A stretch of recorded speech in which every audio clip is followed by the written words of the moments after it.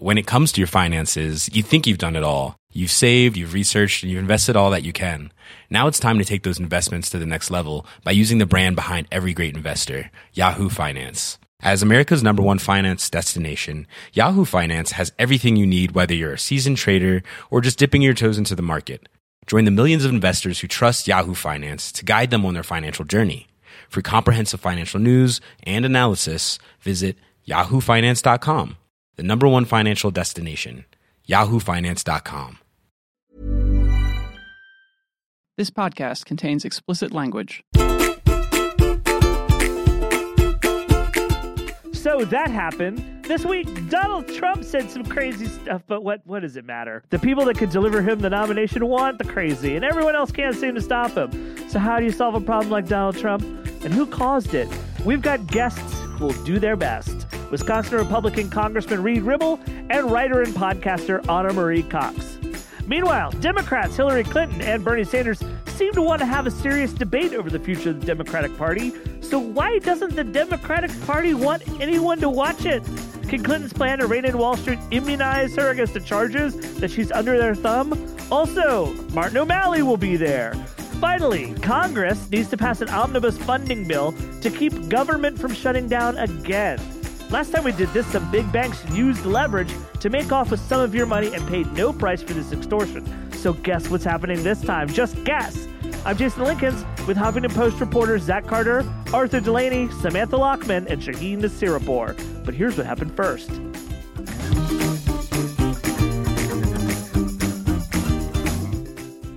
Hey everybody! Once again, it is Friday, I suppose. That's when this happens. And it's the So That Happened podcast with your pals. I'm one of your pals, Jason Linkins. I'm the editor of Eat the Press. Thank you. Thank you. Yes, thank you. That was very nice. That was a fast call. We have a really great show for you today, and I'm here with two of my best friends in the world. Aw. Yeah, you're my best friends. You're my Better only friends. I do this shit with you every week.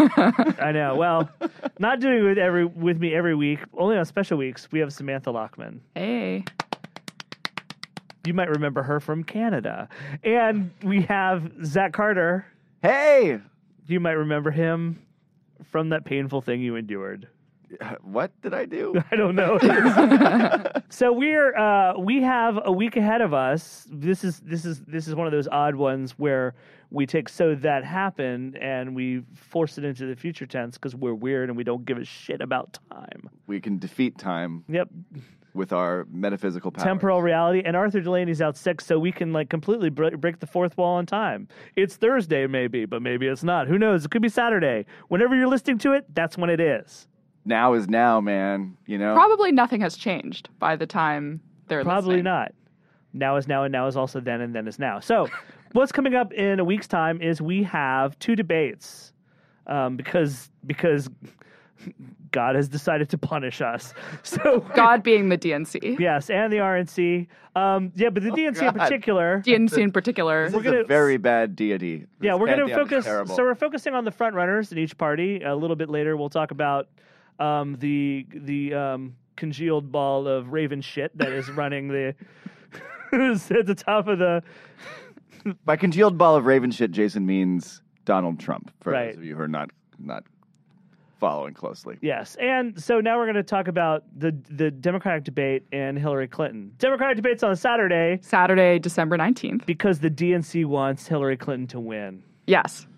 It's really Who's gonna that's the conspiracy theory anyway. This is what I wonder is how cynical you have to be about your party and your party's ideas that you don't want anyone to watch them debating. Because it's not like they look bad when they're debating. They actually look pretty good, I think. Yeah. And it's like, we're going to put this on Saturday, December 19th, when the entire nation is wasted at their holiday party, eating their Franks and grape jelly and chili.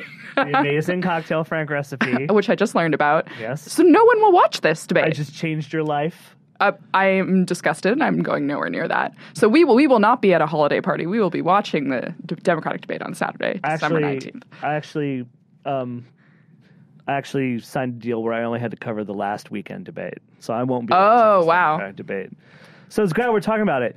It is kind of curious because, like you said, the Donald Trump has lent this weird hallucinatory aspect to the Republican debates where you never know what the fuck's going to happen or who he's going to insult or what path he's going to take everyone down. Or how all the other people respond to open fascist demagoguery from Donald Trump. Right. Will they say, well, I would like to be a kinder, gentler fascist, or I don't want to criticize this fascist next to me. He's a nice man, which is what happens all the time at every debate. They refuse to criticize the guy. It's crazy. Meanwhile, on the Democratic side, there's a legitimately interesting thing going on that liberals and from the center out to the far left should be paying attention to, because you have a genuinely institutional supporting candidate in Hillary Clinton whose belief is that the system is mostly working and just needs a few tweaks, and a sort of revolutionary style candidate in Bernie Sanders who believes the system has failed and needs to be replaced wholesale. That's a pretty cool debate, and the two of them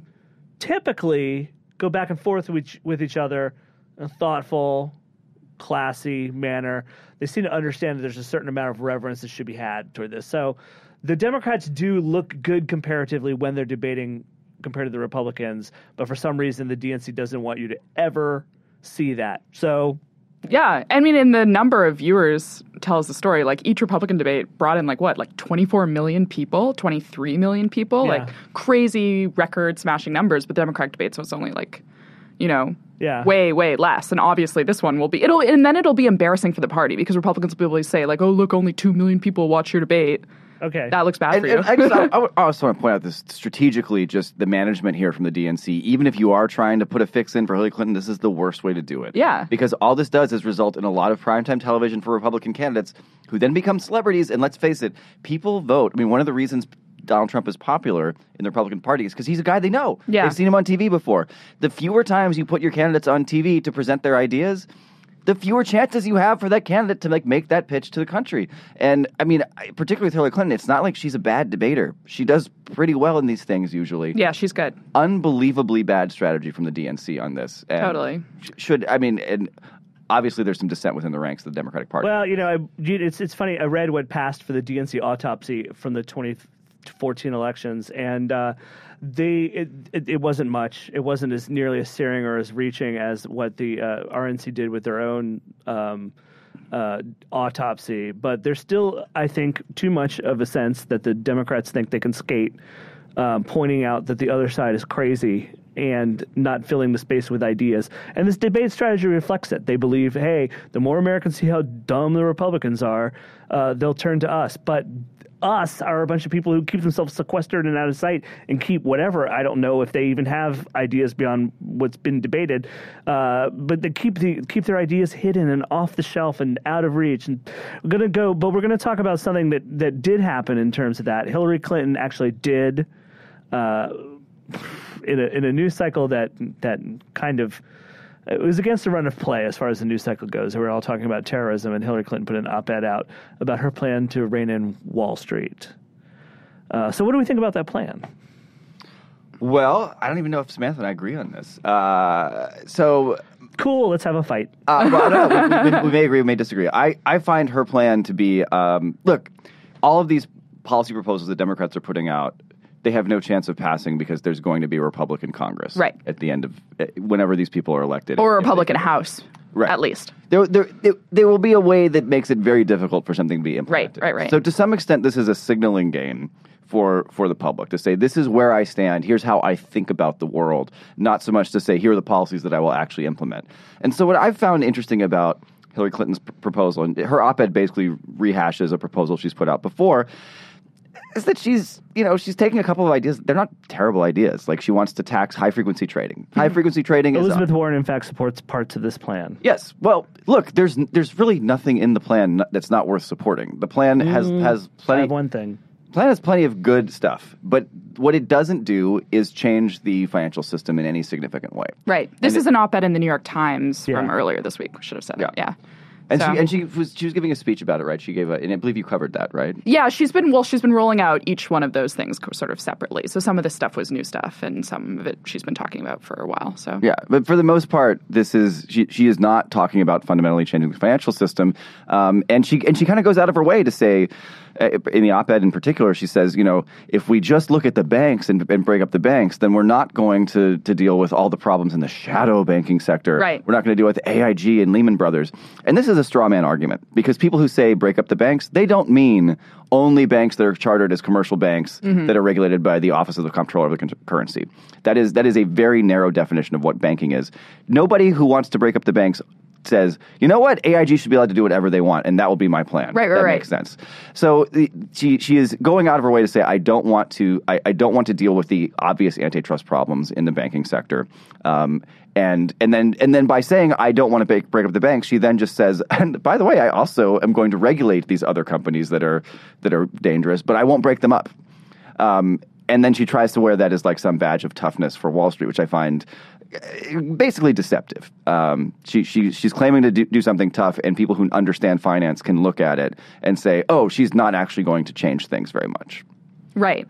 I think it's interesting, your argument, because it's sort of like she's portraying this is Glass-Steagall, which her husband repealed in 1999, right? Mm-hmm. So which, separated the commercial investment activities of banks for decades. The wall did. There's no separation after we repealed it. Right, exactly. And so she's portraying it as this mutually exclusive thing, like, oh, if we reinstated Glass-Steagall, we wouldn't be able to do all these other things. And this isn't, and she also says, well, like, this isn't what caused the financial crisis, so we shouldn't reinstate it. But there's all these other good arguments to make about why it is a good idea to reinstate it. So it's the idea that it did not cause the financial crisis is the idea that, like, the Big Bang didn't cause the financial crisis. Like, right. Yeah, like lots of stuff, causality happens. Yeah. But I mean, look, Citibank failed in the financial crisis. It completely fell apart and it got bailed out. Citibank was the bank that lobbied to get Glass-Steagall repealed so that it could become bigger.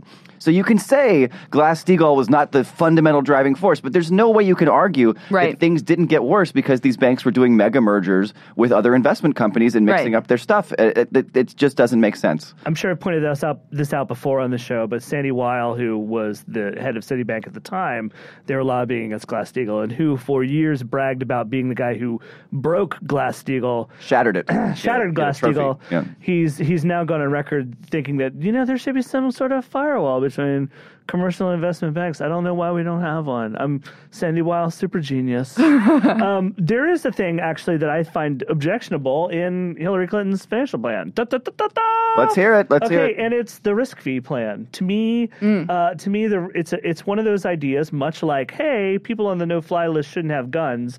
That sounds great until you dig into and start thinking about it. To me, the whole idea that the banks are going to pay a risk fee to the government, I feel like banks are going to come to think of that as capitalization in another name. That is to say that they're paying the risk fee. So they can do whatever they want. Yeah, so let's get loose with the risk. I feel like that's the wrong message to be sending in an age where it's so hard to break too big to fail banks down into something that's small enough to fail. And I think that Clinton, in suggesting this risk fee plan, is promising something. It's a real false dawn to my mind. I think that's going to be taken the wrong way, and I think that God help us if we ever get in a position where what happened in 2008 happens again. But I think a lot of people are going to be clamoring, what about the risk fee? What about the risk fee? Oh, well, guess what? That was the thing that incentivized this new round of gauche gambling. Look, here's the deal. If you did a risk fee that was really high and really severe and said, look, if your assets are more than 3% of the American economy or something, then you have to pay $1 jillion every year. Make it so bad, make that fee so punishing that banks voluntarily break themselves up and say, I don't want to do that. I don't want to pay that fee. It makes more sense for me to be split into smaller pieces, and our shareholders of these multiple companies will make more money than a shareholder of one company. Then that's a good plan. The thing is, if that's your ultimate plan, to break up the banks, why wouldn't you just say, I want to break up the banks? Right. You say you want to do a risk fee because you don't want that to happen. You're saying, Or you want it to be just a slap on, like something really small that wouldn't change their behavior in any way. Exactly. Yeah. Which tends to be what we do to them, is we have these little slaps. Ooh, bat, you were a bat. Don't do that again. Right. Don't want another slap. And the banks are like, I don't want another slap. Yeah. Definitely don't slap me again. Yeah, and her plan is just proposing stuff that Democrats have floated before, like legislation they've introduced. And as Zach said, it's never going anywhere. So I guess I totally agree with that point. I don't disagree with you at all. So. All right. Same team. Wow. Yeah, Look at yeah. this. See, no fight. Agreement. Community of trust. So let's move on. Homogeneity. Let's move on to the GOP debate, which was happening sooner than the Democrats. Tuesday. On a weeknight when people will watch it. Yep, people will watch it. And by the way, they've added another debate to the schedule. The RNC has In January. Yeah. So It's funny the RNC seems to think that having more debates is good because they keep adding them. It's weird that they think that getting their candidates on TV is going to help and them. that goes against their autopsy where they said we need to do fewer debates and they keep adding them. I think that the idea behind adding debates is trying to give people a chance to reassert themselves against Donald Trump running roughshod over the party. We have a lot of we're talking about Donald a lot in this podcast, so I want to try to talk about some of the people who've positioned themselves into place.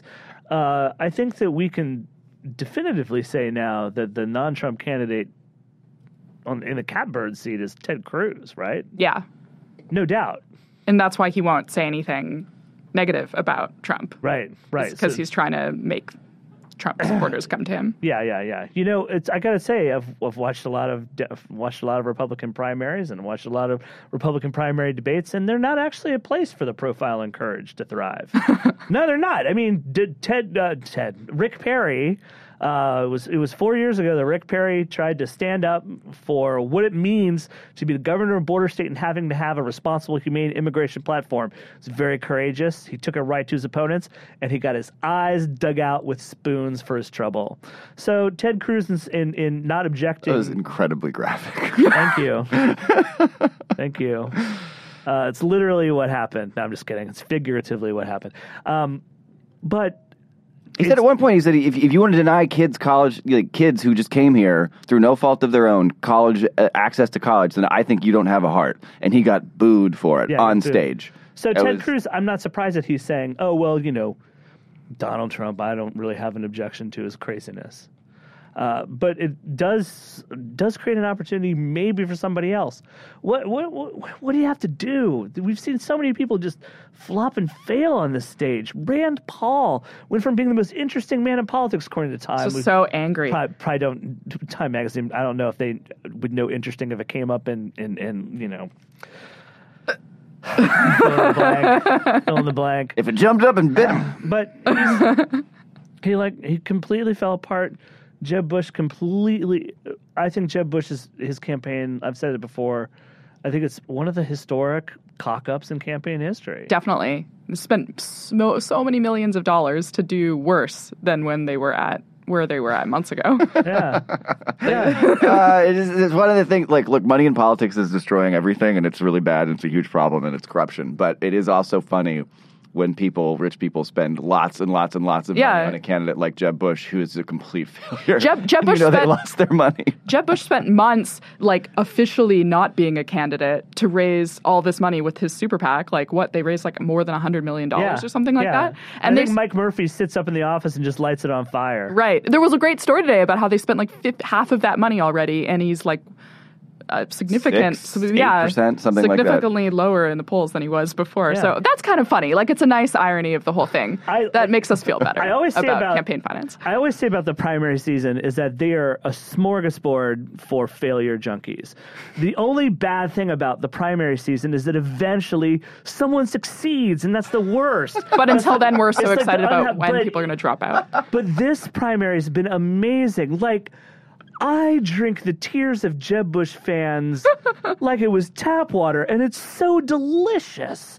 It's stunning. These are the people that funded, who came around and in the old way of doing campaign finance, put his brother into office. Yeah, and they've completely lost the thread this year. Here's the thing: the reason they're getting their butts kicked this year is because they've also fueled this incredibly angry, hostile, vaguely white nationalist. Not vaguely white nationalist, fairly explicitly white nationalist.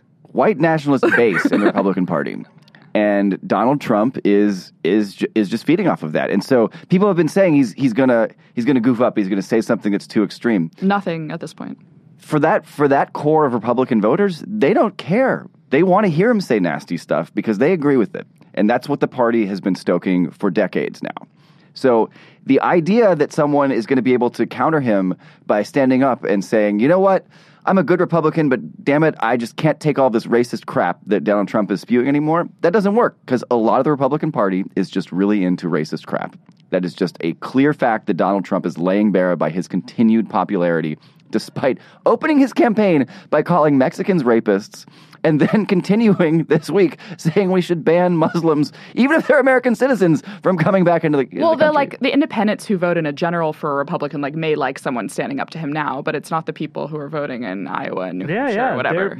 It's just a structural. It just depends on that's dry powder. Yeah. as far as what could happen right now. Primaries are happening, and the people that would normally restore sense to this hot dish, they're not showing up until November, and then God knows where it's too late. And so these debates, there's an opportunity for people to say, hey, we're not cool with your fascist demagoguery, Donald Trump, and I'll bet there is one guy who tries to do that on stage. I bet he gets booed, and nobody else does it after that. That is my prediction. Well, Kasich kind of did that last time, so it'll be him. I'll bet it's him. Yeah. All right, John Kasich, good luck.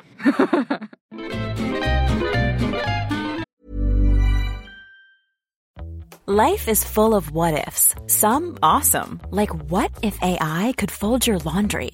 And some, well, less awesome, like what if you have unexpected medical costs?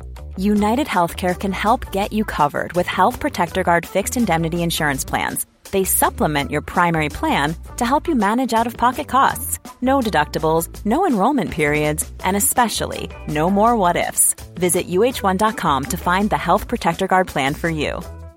Planning for your next trip? Elevate your travel style with Quince. Quince has all the jet-setting essentials you'll want for your next getaway, like European linen, premium luggage options, buttery soft Italian leather bags, and so much more. And it's all priced at 50 to 80% less than similar brands. Plus, Quince only works with factories that use safe and ethical manufacturing practices. Pack your bags with high-quality essentials you'll be wearing for vacations to come with Quince. Go to quince.com/trip for free shipping and 365-day returns.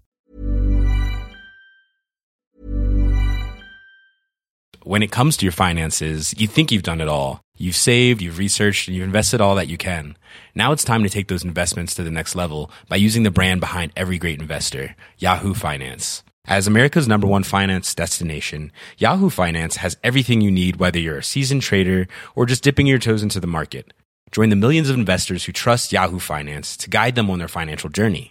For comprehensive financial news and analysis, visit yahoofinance.com, the #1 financial destination, yahoofinance.com.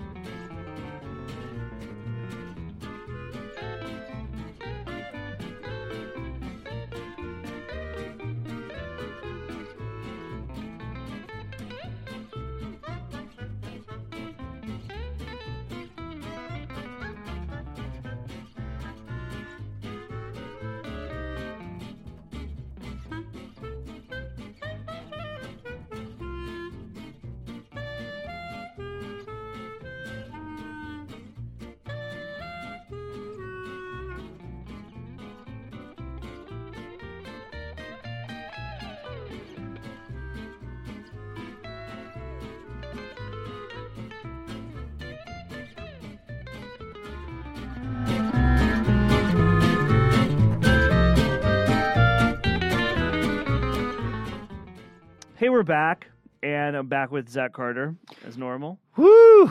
Good times. Don't talk about the tent, Zach. I've already come out of the tent today. I know, I'm out and about in the world. Okay, cool, great. And thank God we have a normal human being on with us. Over the phone is Shaheen Nasirapur, Huffington Post angry financial reporter. Chief financial and regulatory reporter, right? Thanks for having me on, guys. What an introduction. I'm a normal human being. Isn't that great to hear about? We used to joke around in the office that Shaheen was so entranced by money and numbers that he had trouble dealing with the humans, and humans was always spelled with a Z in our office emails about it. I don't know if that's going to make the final podcast, but it's a great way to understand Shaheen. Everything that doesn't make the final podcast could make the podcast of blackmail that Adriana is producing even as we speak. So we've got a bunch of interesting stuff to talk about. Zach, set the table for us. So Congress needs to pass legislation in order to prevent the federal government from shutting down. Wait, we're back to this again? This seems to happen often now. It didn't happen 7 years ago, but it happens now pretty much every year. Ugh, the fuck. And last year there was a big problem with this because nobody wanted the government to shut down, but Wall Street wanted to get subsidies for risky derivatives trading. Derivatives are the complex financial contracts at the heart of the 2008 meltdown. And they literally wanted federal government subsidies for this trading, which ordinary people would think of and say, well, that's crazy. You shouldn't do that. But Congress said, okay. And they put this into the bill, and then the government almost shut down because people said, hey, we can't go along with you can't hijack this process by which the federal government gets funded. Just to hand money to Wall Street right. for no good reason. So they can... What Wall Street learned from this was that you should do that all every the time. year because it works and you get more money.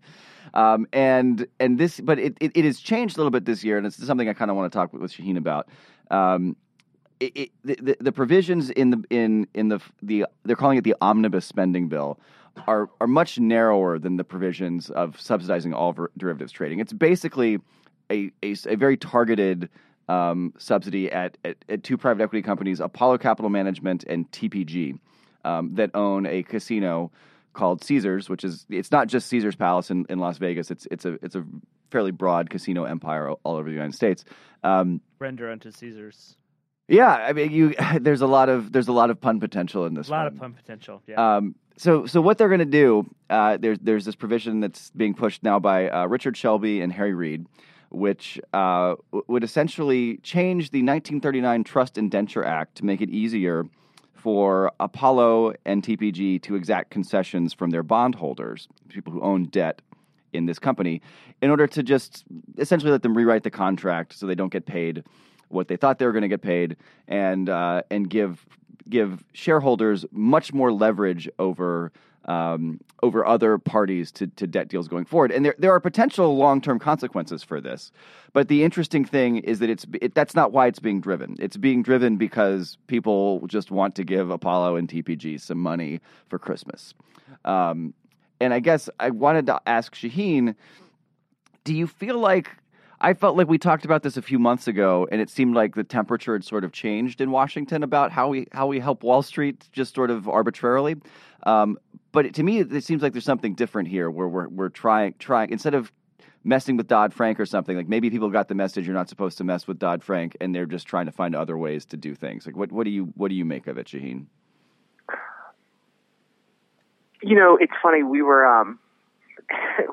You and I were talking about this recently privately in terms of how the tide appeared to be shifting in favor of creditors and lenders in Washington, where, you had this horrendous financial crisis. You had the Great Recession.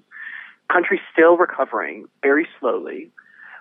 And now you have lawmakers wanting to basically turn the screws on borrowers, right? Where they're making it harder for borrowers to basically recover from the crisis. Yet when it comes to companies, Congress is bending over backwards to give them concessions, all in the name of job creation and spurring the recovery, with no evidence that either one of those things will happen if they continue to give these corporate handouts to companies that, frankly, if they were healthy and if they were hiring, they wouldn't need special favors from Washington, right? They'd have a product or a service that people would pay for, and they could hire more folks, and there'd be demand, and it would be this virtuous cycle. Instead, you have companies that are kind of on the brink of bankruptcy, like, for example, Caesars, the gaming company, or EDMC, the for-profit school chain. They go to their friends in Washington. They ask for help. There's, like, no hesitation to help them. Whereas when it comes to, like, American consumers and borrowers, there's, like, no relief coming from this Congress. And the disconnect to me is striking. And I'm almost kind of appalled by just the lack of overall attention being paid to this phenomenon. So to be clear, what this provision would do, essentially Caesars is on the verge of bankruptcy, and the people who support it say, look, going to bankruptcy is bad, and bad things can happen in bankruptcy, so we want to create a situation in which the shareholders, who in this case are private equity companies, Apollo Capital Management and TPG, can work out a deal with the existing debt that the other people who own that debt are. And by keeping them out of bankruptcy, which is a very big, scary word, this will prevent thousands of people from being laid off at casinos all over the country. That's not necessarily what happens when somebody files for bankruptcy, right, Shaheen? I mean, something when you file for bankruptcy, you're working out debt. That doesn't immediately mean that your company's operations shut down, right? That's correct. If all a bankruptcy is it's a reorganization of your debts. The debts that you can pay off, there's a schedule created. You make payments. The debts that you can't pay off, your creditors will basically write it off, or they'll amend the terms of those agreements. I mean, Caesars, if they were to declare bankruptcy, I'm not aware of any evidence that they would immediately shut down and thousands of Nevada jobs would be lost. But what would happen is that the shareholders would immediately take a big hit, and the shareholders in this case are Apollo Capital Management and TPG. Just to be clear, those are the two companies who are benefiting from this provision. Right. It's not like, and there's no guarantee you're going to save these jobs anyway, at all. Well, look, Correct. I mean, we go back to the auto bailouts and the argument over who takes the haircut. Are you gonna? To my mind, and I'm sorry if people think this is, I'm being a Leninist here, but to my mind, I hope you're not. If a big business fails, the people who take the haircut are the idiots who'd invested in that business. Y'all made the wrong bet. You don't punish the people who showed up to do the job. The people who showed up to do the job didn't have a chance to make a decision. They didn't have a chance to say, don't put a fucking ugly tail fin on this car. No one will buy it. They just did it because that's what they got paid to do. But some dipshit said, yeah, we need to make these fucking cars again and again and again, even though no one buys them. Those are the guys who obviously deserve to take the hit. And who's losing their shirt? These are all rich people. They make one bet, it goes bad. They're still allowed to make other ones. And the thing is, you end up, if they make this change to the law, you end up with a situation in which the people who make the risky bets, if you own equity in a company, that's supposed to be the risky position. The debt is supposed to be less risky. That's the thing these young dumb capitalists forget about. Risk, man. There's no capitalism without risk. All these people have been trying to iron out the risk for fucking years. The 2008 financial crisis, to my mind, happened because everyone bought this idea that they could just make money forever with no risk attached to it. And guess what? Wrong. Guess what? Wrong. I mean, Shaheen, have you ever seen this? Every now and then, like my hackles rise when I see someone saying, yeah, this is a great opportunity for a low-risk, high-yield investment. And that should not exist by definition in finance. If something is risky, it should you get paid more because it's risky, and then with the caveat that you might lose everything, not the other way around. It's that simple, man. You want to keep things nice and conservative? Bring risk back to capitalism. But is there anything else going on in this omnibus that we should just be appalled at? I was just going to say this, the Trust Indenture Act thing, the thing about Caesars and EDMC. So EDMC, Education Management, it's for-profit. It's a chain of for-profit schools. Art Institutes, Argosy, these institutions based out of Pittsburgh. The company recently settled federal and state allegations that they defrauded taxpayers out of at least $11 billion over a years-long scheme in which the government alleged they repeatedly lied to the government when they said they were not paying bonuses to their recruiters based on the number of students they enroll. This may not sound like a big deal, but I'll just break it down really quickly. For-profit schools will basically admit anyone. If you can pay, you'll get in, regardless of your qualifications, more or less. So the problem is, and the government realized this, if you pay bonuses to recruiters based on the number of people you enroll, your recruiters are just going to be incentivized to enroll anyone, regardless of their qualifications, regardless if they're going to benefit from the education, regardless if they can repay the student loan debt that they take out in order to pay for classes. You're just setting up a system where people are paid to set people up to fail, essentially. Exactly. And there's no risk, right? Because it's the students who take on all the risk of the debt, and if they subsequently default, it's their ass on the line. The schools, they'll face some consequences within the first 3 years if borrowers default, but there are ways to gain that and to prolong it where you basically have no risk at all. So anyway, EDMC was alleged to have done this for years, and every year certifying to the federal government that they weren't doing it. Whistleblowers came forward. They said, no, this is happening. We have documents, we have evidence, etc. Anyway, a couple weeks ago, the government settles the case for nothing, less than $100 million. And EDMC will have years to pay this off. So I want to make sure people understand this. Here's a chain of for-profit colleges accused by several states and the Department of Justice of defrauding taxpayers out of at least $11 billion over a years-long crime spree. And here we are a few weeks later, right after they settle those allegations, in which, top government leaders called them the poster child for-profit college fraud and abuse.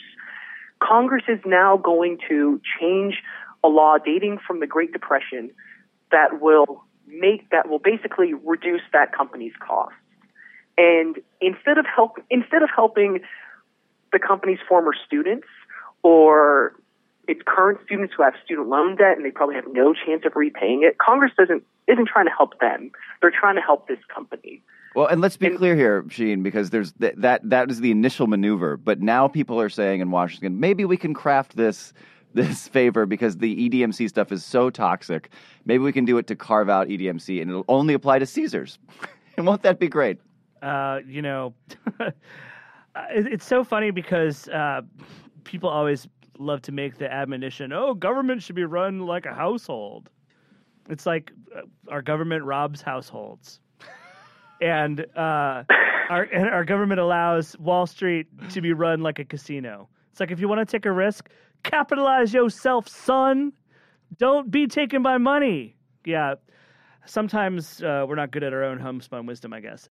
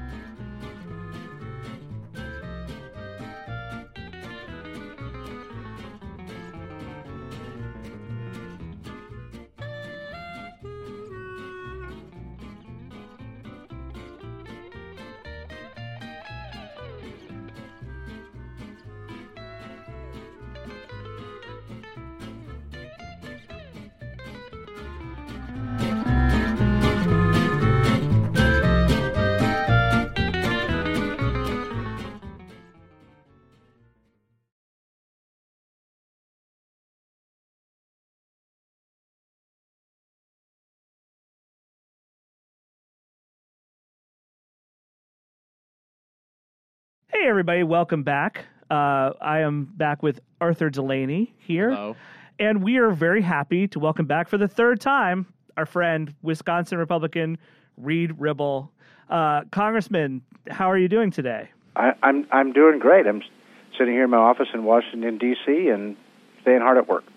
Well, we've had you on the show a couple times to dig into the weeds of policy mechanisms and how to reform them. And today we're kind of going to stray away from that and now pull back maybe 30,000 feet in the air to talk about what's going on in sort of general transfer politics. But it wasn't long ago that you referred to reality television mogul Donald Trump as a 3-year-old. This is September. So it's December now. He's 3 years and 3 months. How's he wearing on you now? Well, he hasn't learned much in 3 months. One of the issues with his statement the other day about prohibiting the entrance of any Muslim into the country, words like that violate the moral conscience of a nation. You know, our first right, our first freedom in the Bill of Rights was the fact that government could not restrict the free expression of religion. One of our founding principles was based on that freedom. And the idea that we would create a religious litmus test in this country is astoundingly offensive to me. Now, Congressman, Donald Trump has surely gone farther than the others with his call to ban Muslims from traveling here, but there has been talk about, preferences for Christian refugees, for instance, and the tracking of Muslims in the United States. How far out is he really from the other Republicans running for president right now? Well, no, I think he's quite a ways out. I think, let me take the first one that you mentioned, finding some type of fast track for Christian Muslims that have been under attack by ISIS. When we look at the video of ISIS taking 24, 25 Coptic Christian men and beheading them on a beach someplace, that also shocks our conscience. And we have, throughout our history, stood up for various people groups and religious groups that have come under attack. And we have allowed refugees to come into the country as a response to those attacks. And so I think you can make a bit of a distinction because of the nature and how heinous the crimes have been committed against Christians, particularly in Syria and in Libya. And so I think I can give somewhat of a pass there. I don't give a total pass, but I can give somewhat of a pass there. And on the I can't remember what the second one was. You have to restate the question. Oh, well, I think that was the most important one we talked about. There was Ben Carson saying he wouldn't accept a Muslim president, but that was kind of not a very serious moment. Yeah. He wasn't. I serve in Congress with Muslims. Absolutely. And our armed forces have thousands of Muslims defending the nation every single day. We have police officers that are Muslims protecting citizens as they go about their daily work. And let's just talk about King Abdullah from Jordan. He has been a staunch ally in the war against ISIS. That's true. And what are we going to say? You can't come to the U.S. and have a meeting with us? I mean, we have to get. We're working so hard to get people who helped us in war theaters as translators over here, protect them from what could happen to them if they were found out to have helped us. That's correct. So it's a lot. Yeah, I have to say that was a very strong denunciation. No minced words there.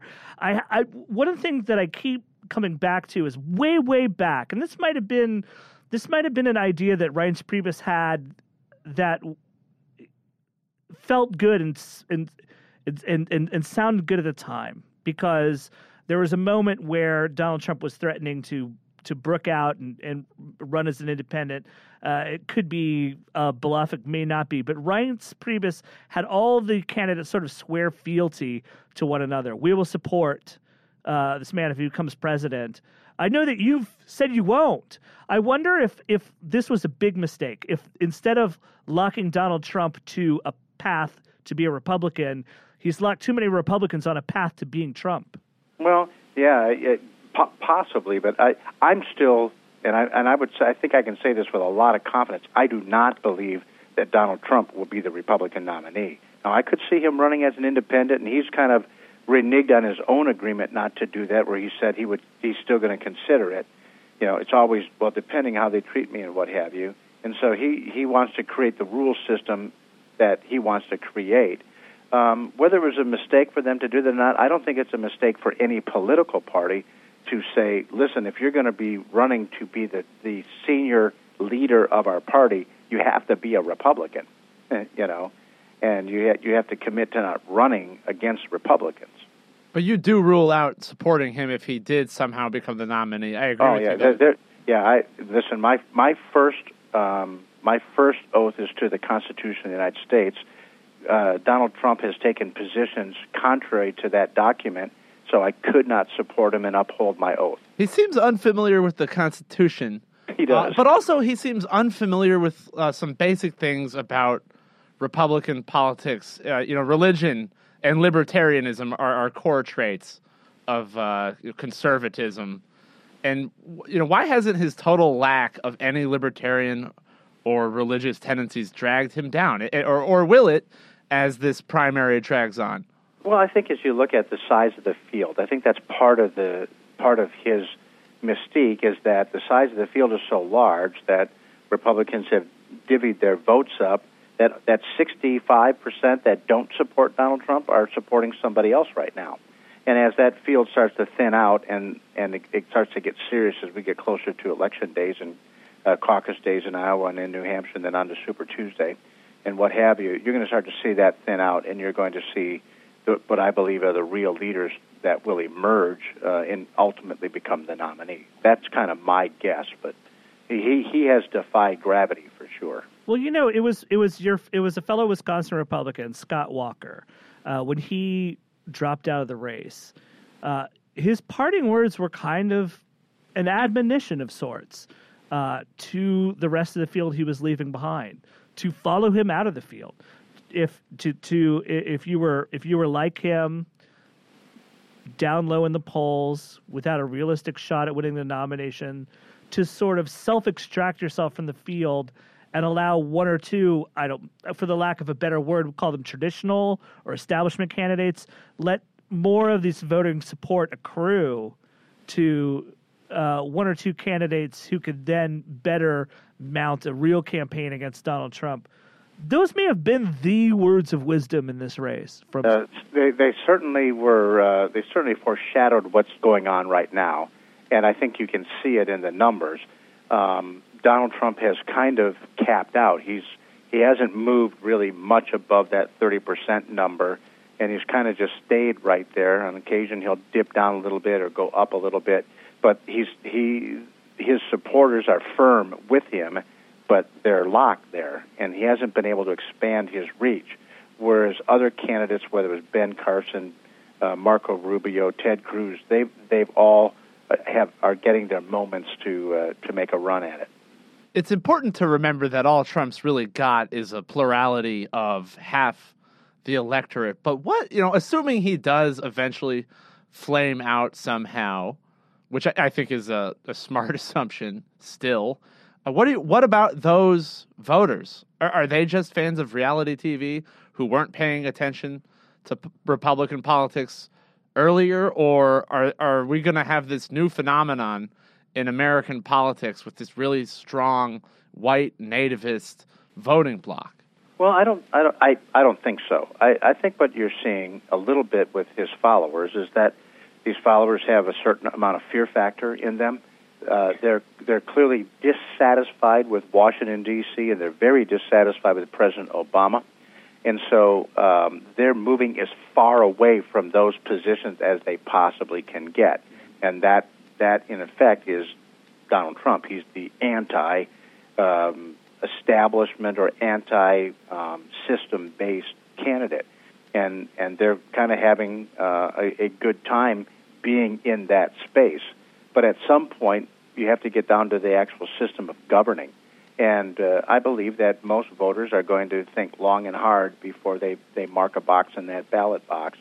And like you, I don't think it will ultimately be Mr. Trump as the nominee. But this is happening in tandem with some other things that clearly affect it, namely these terror attacks. And we have seen public support for actually sending combat troops to the Middle East rise to a majority level. And it seems likely to me that the things are related. Do you think this is just a moment, or is politics changing more permanently because of Trumpism?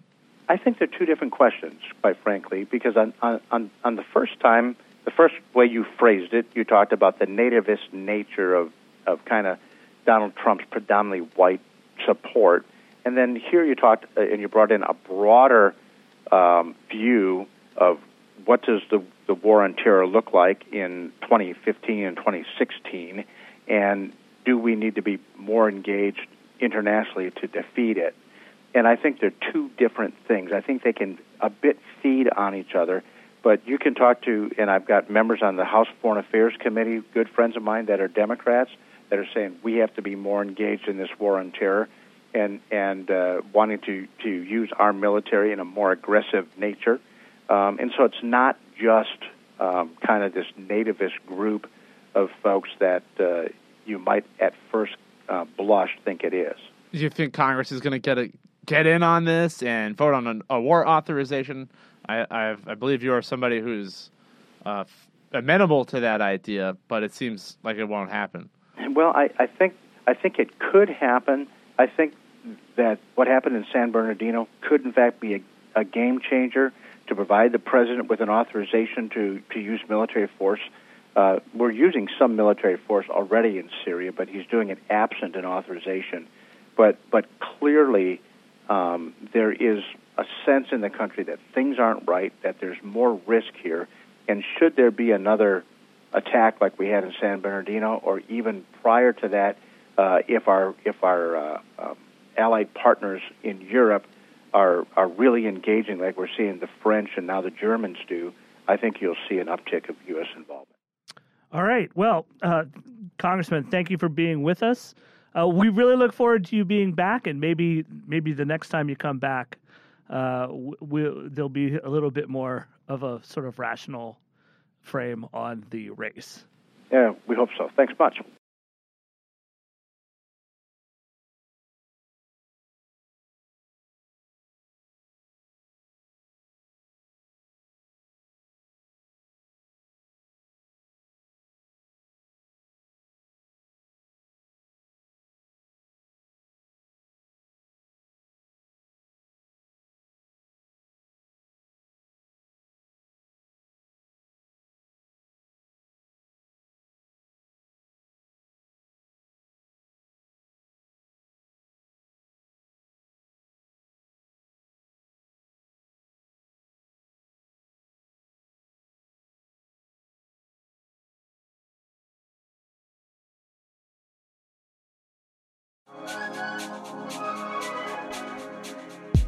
Hey guys, we'll get back to the program in just a second. I just wanted to take a minute to welcome all of you into my safe space here, to thank all of you for tuning into the show and helping us to create an Inside the Beltway show for Beltway outsiders and make it a reality. We are back. We love hearing from you. Your feedback has been such a tremendously good, positive so great to be getting out of the tent every week. Studio now, where I live. you can help other people find out about this show. If you're helping have you back. Sleep. If you are an iTunes user, please look for our show. We're so happy Subscribe to have if you haven't. And use iTunes for the third time on our show, and the first time rate to our studio, show, to leave us a comment. Cox. It will help people like you find this show. The original Wonkat Edge is written for every magazine ever created. So head on out to Currently, iTunes, New York subscribe, Times rate, Magazine. That's right. Say hello to us, the stars, and your fellow listeners. The stars and Thanks so much, politicians, and most recently, Jackson Galaxy. Who's dope as hell. You got to interview Carrie Brownstein. I was so envious of you. I cannot talk much more about that.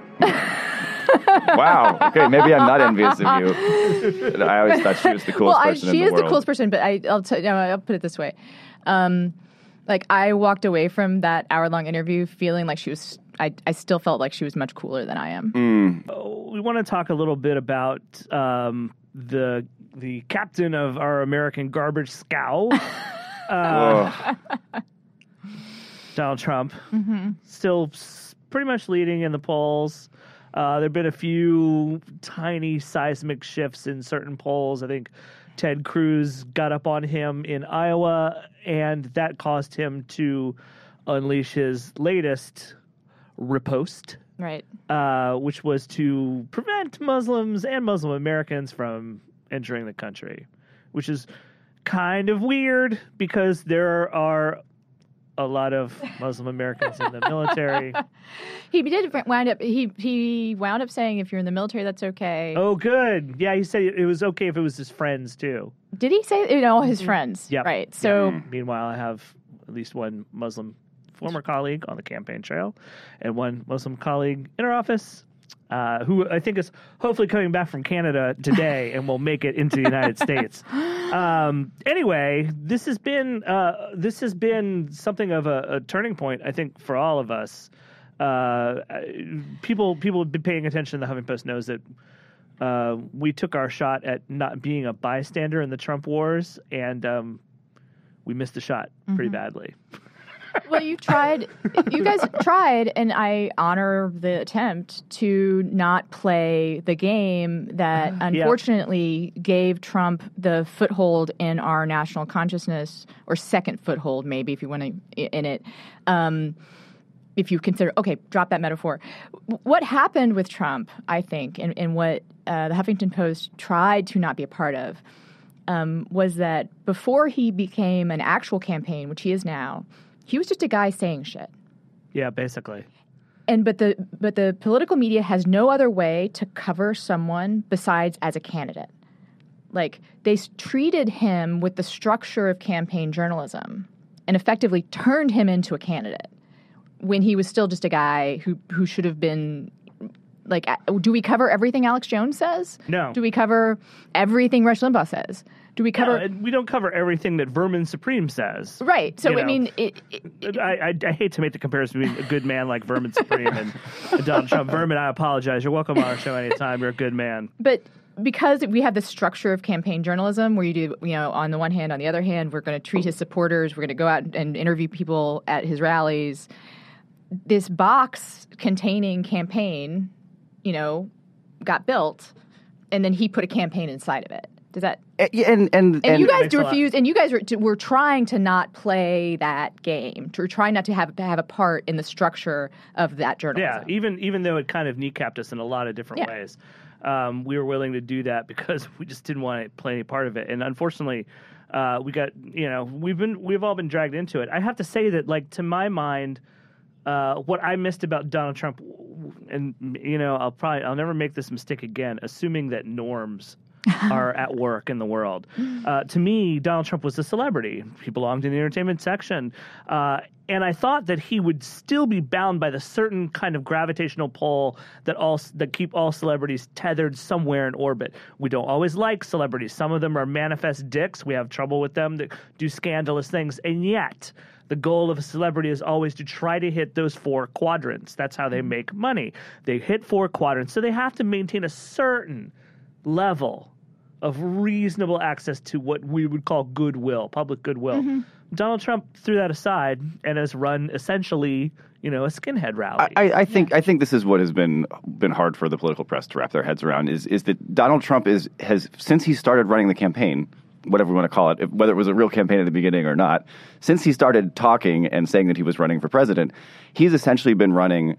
I think I wrote a column about this in our entertainment section a few months ago, saying that he was a plutocrat populist from hell. But that was actually a nice way of saying he was running as a very traditional fascist demagogue. Mm-hmm. And it has now become really clear that he's just saying, let's discriminate against people who are Muslim. Don't even let them into the country. I mean, it's very clear that that's the playbook that he's going by. And that's not a playbook that Americans are used to seeing in our politics, but it's something that's become very common in Europe over the last, frankly, the last decade, but was also very common in Europe 50 years ago. And it's a common response to economic downturns that people get angry, and this is one way to exploit that anger. And I feel like the constant discussion in the political media between insider candidates and outsider candidates really elides that there's a different distinction that's going on. And in fact, all of the other Republican candidates are making a play for the same vote and trying to harness that same anger. They just don't want to look as mean and petty as Donald Trump does when they do that. Right. I think that's been... You watch the campaign, and it's you see people like Morning Joe making a big show about Donald Trump, about shutting down Donald Trump the other day for at least a commercial break. They totally just didn't let him talk through a commercial break. Right. And they were willing to admit that Starbucks and Coca-Cola meant more to them than Donald Trump did in that one slim instant. Capitalism will win out. But then you watch MSNBC for the rest of the day, and they're playing that clip over and over and over and over again.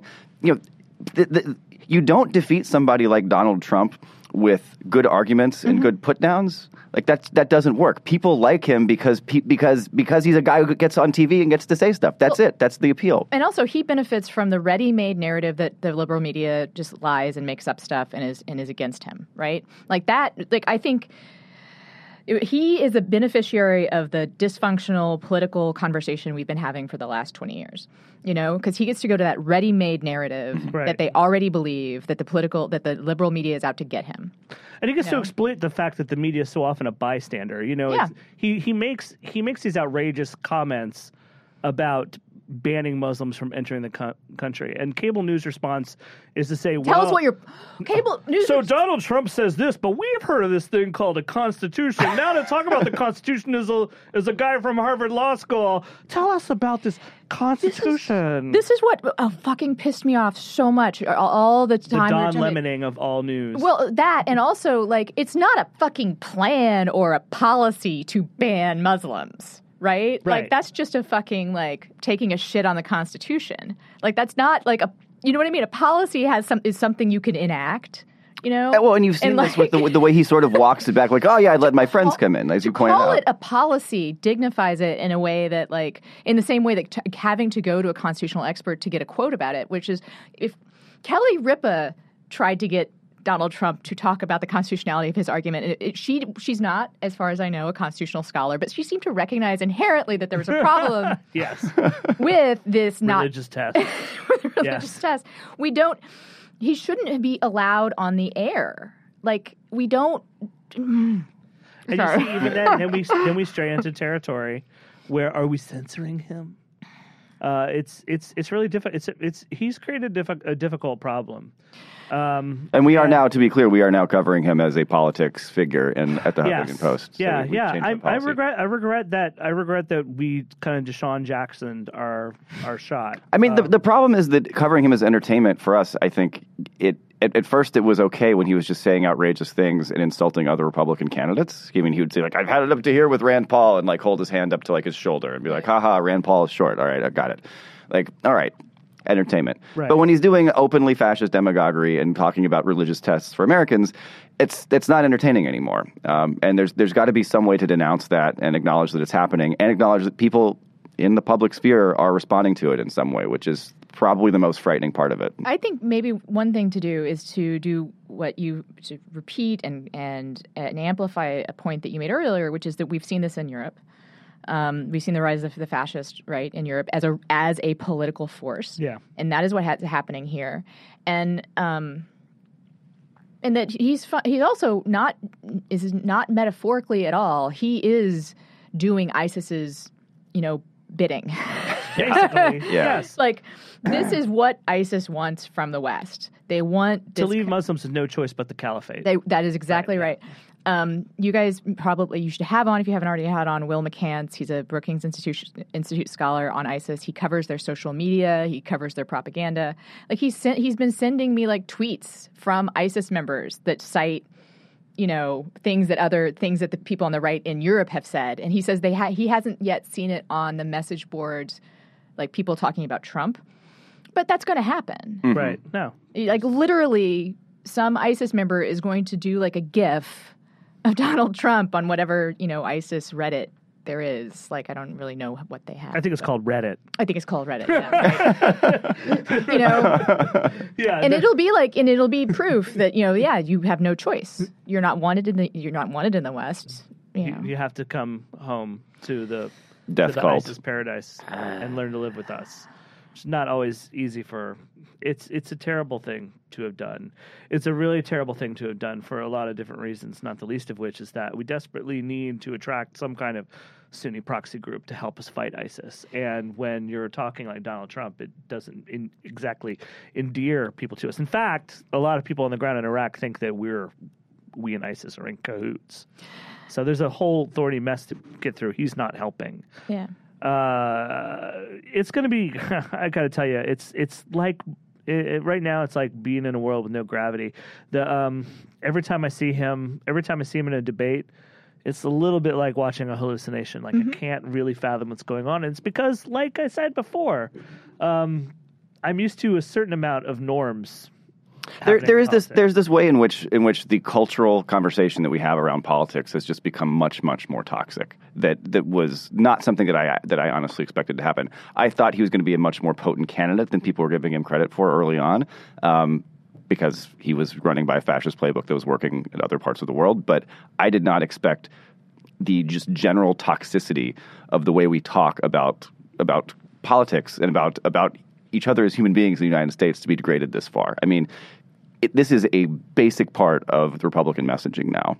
And the Democrats are going around on their high horse like, look, we don't like Trump. We're so great. Like that's an amazing achievement. I agree. To stick with this topic just through the end, I want to ask, maybe it's an important question that you're alluding to, is Donald Trump has said a lot of things that we've called outrageous, we've called flamboyant.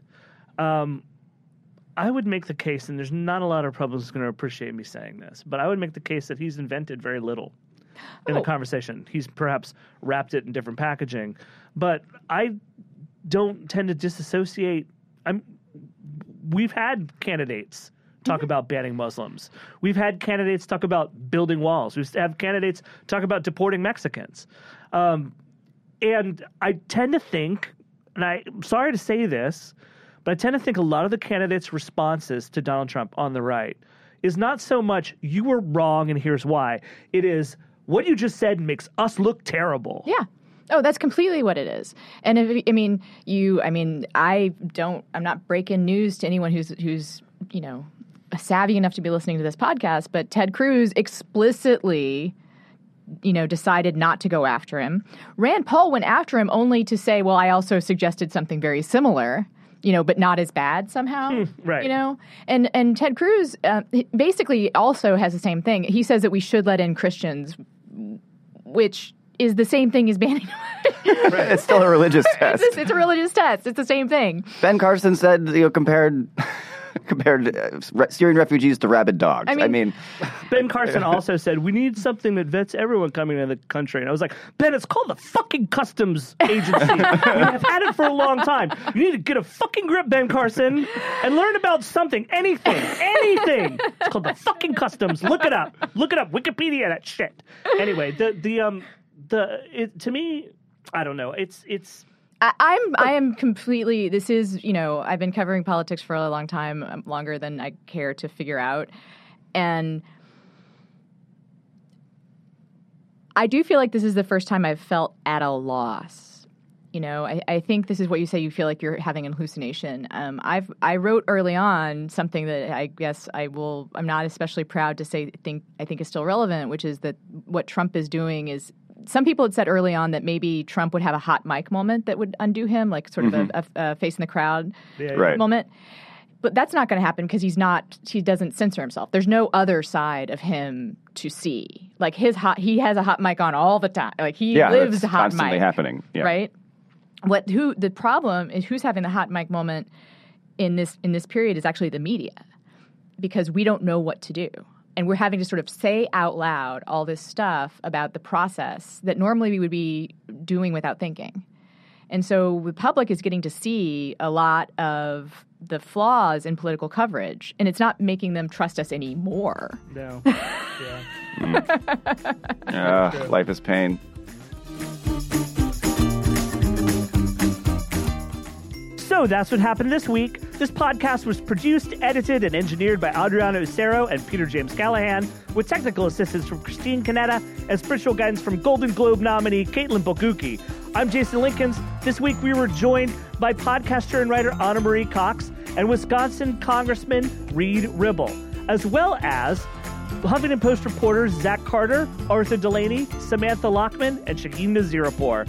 So That Happened is available on iTunes at itunes.com/So That Happened. Check out the whole family of Huffington Post podcasts in the iTunes store while you're there. Subscribe and tell your friends. If there's something you'd like to hear us talk about, send an email to sothathappened@huffingtonpost.com. As always, thanks for listening, and we miss you already.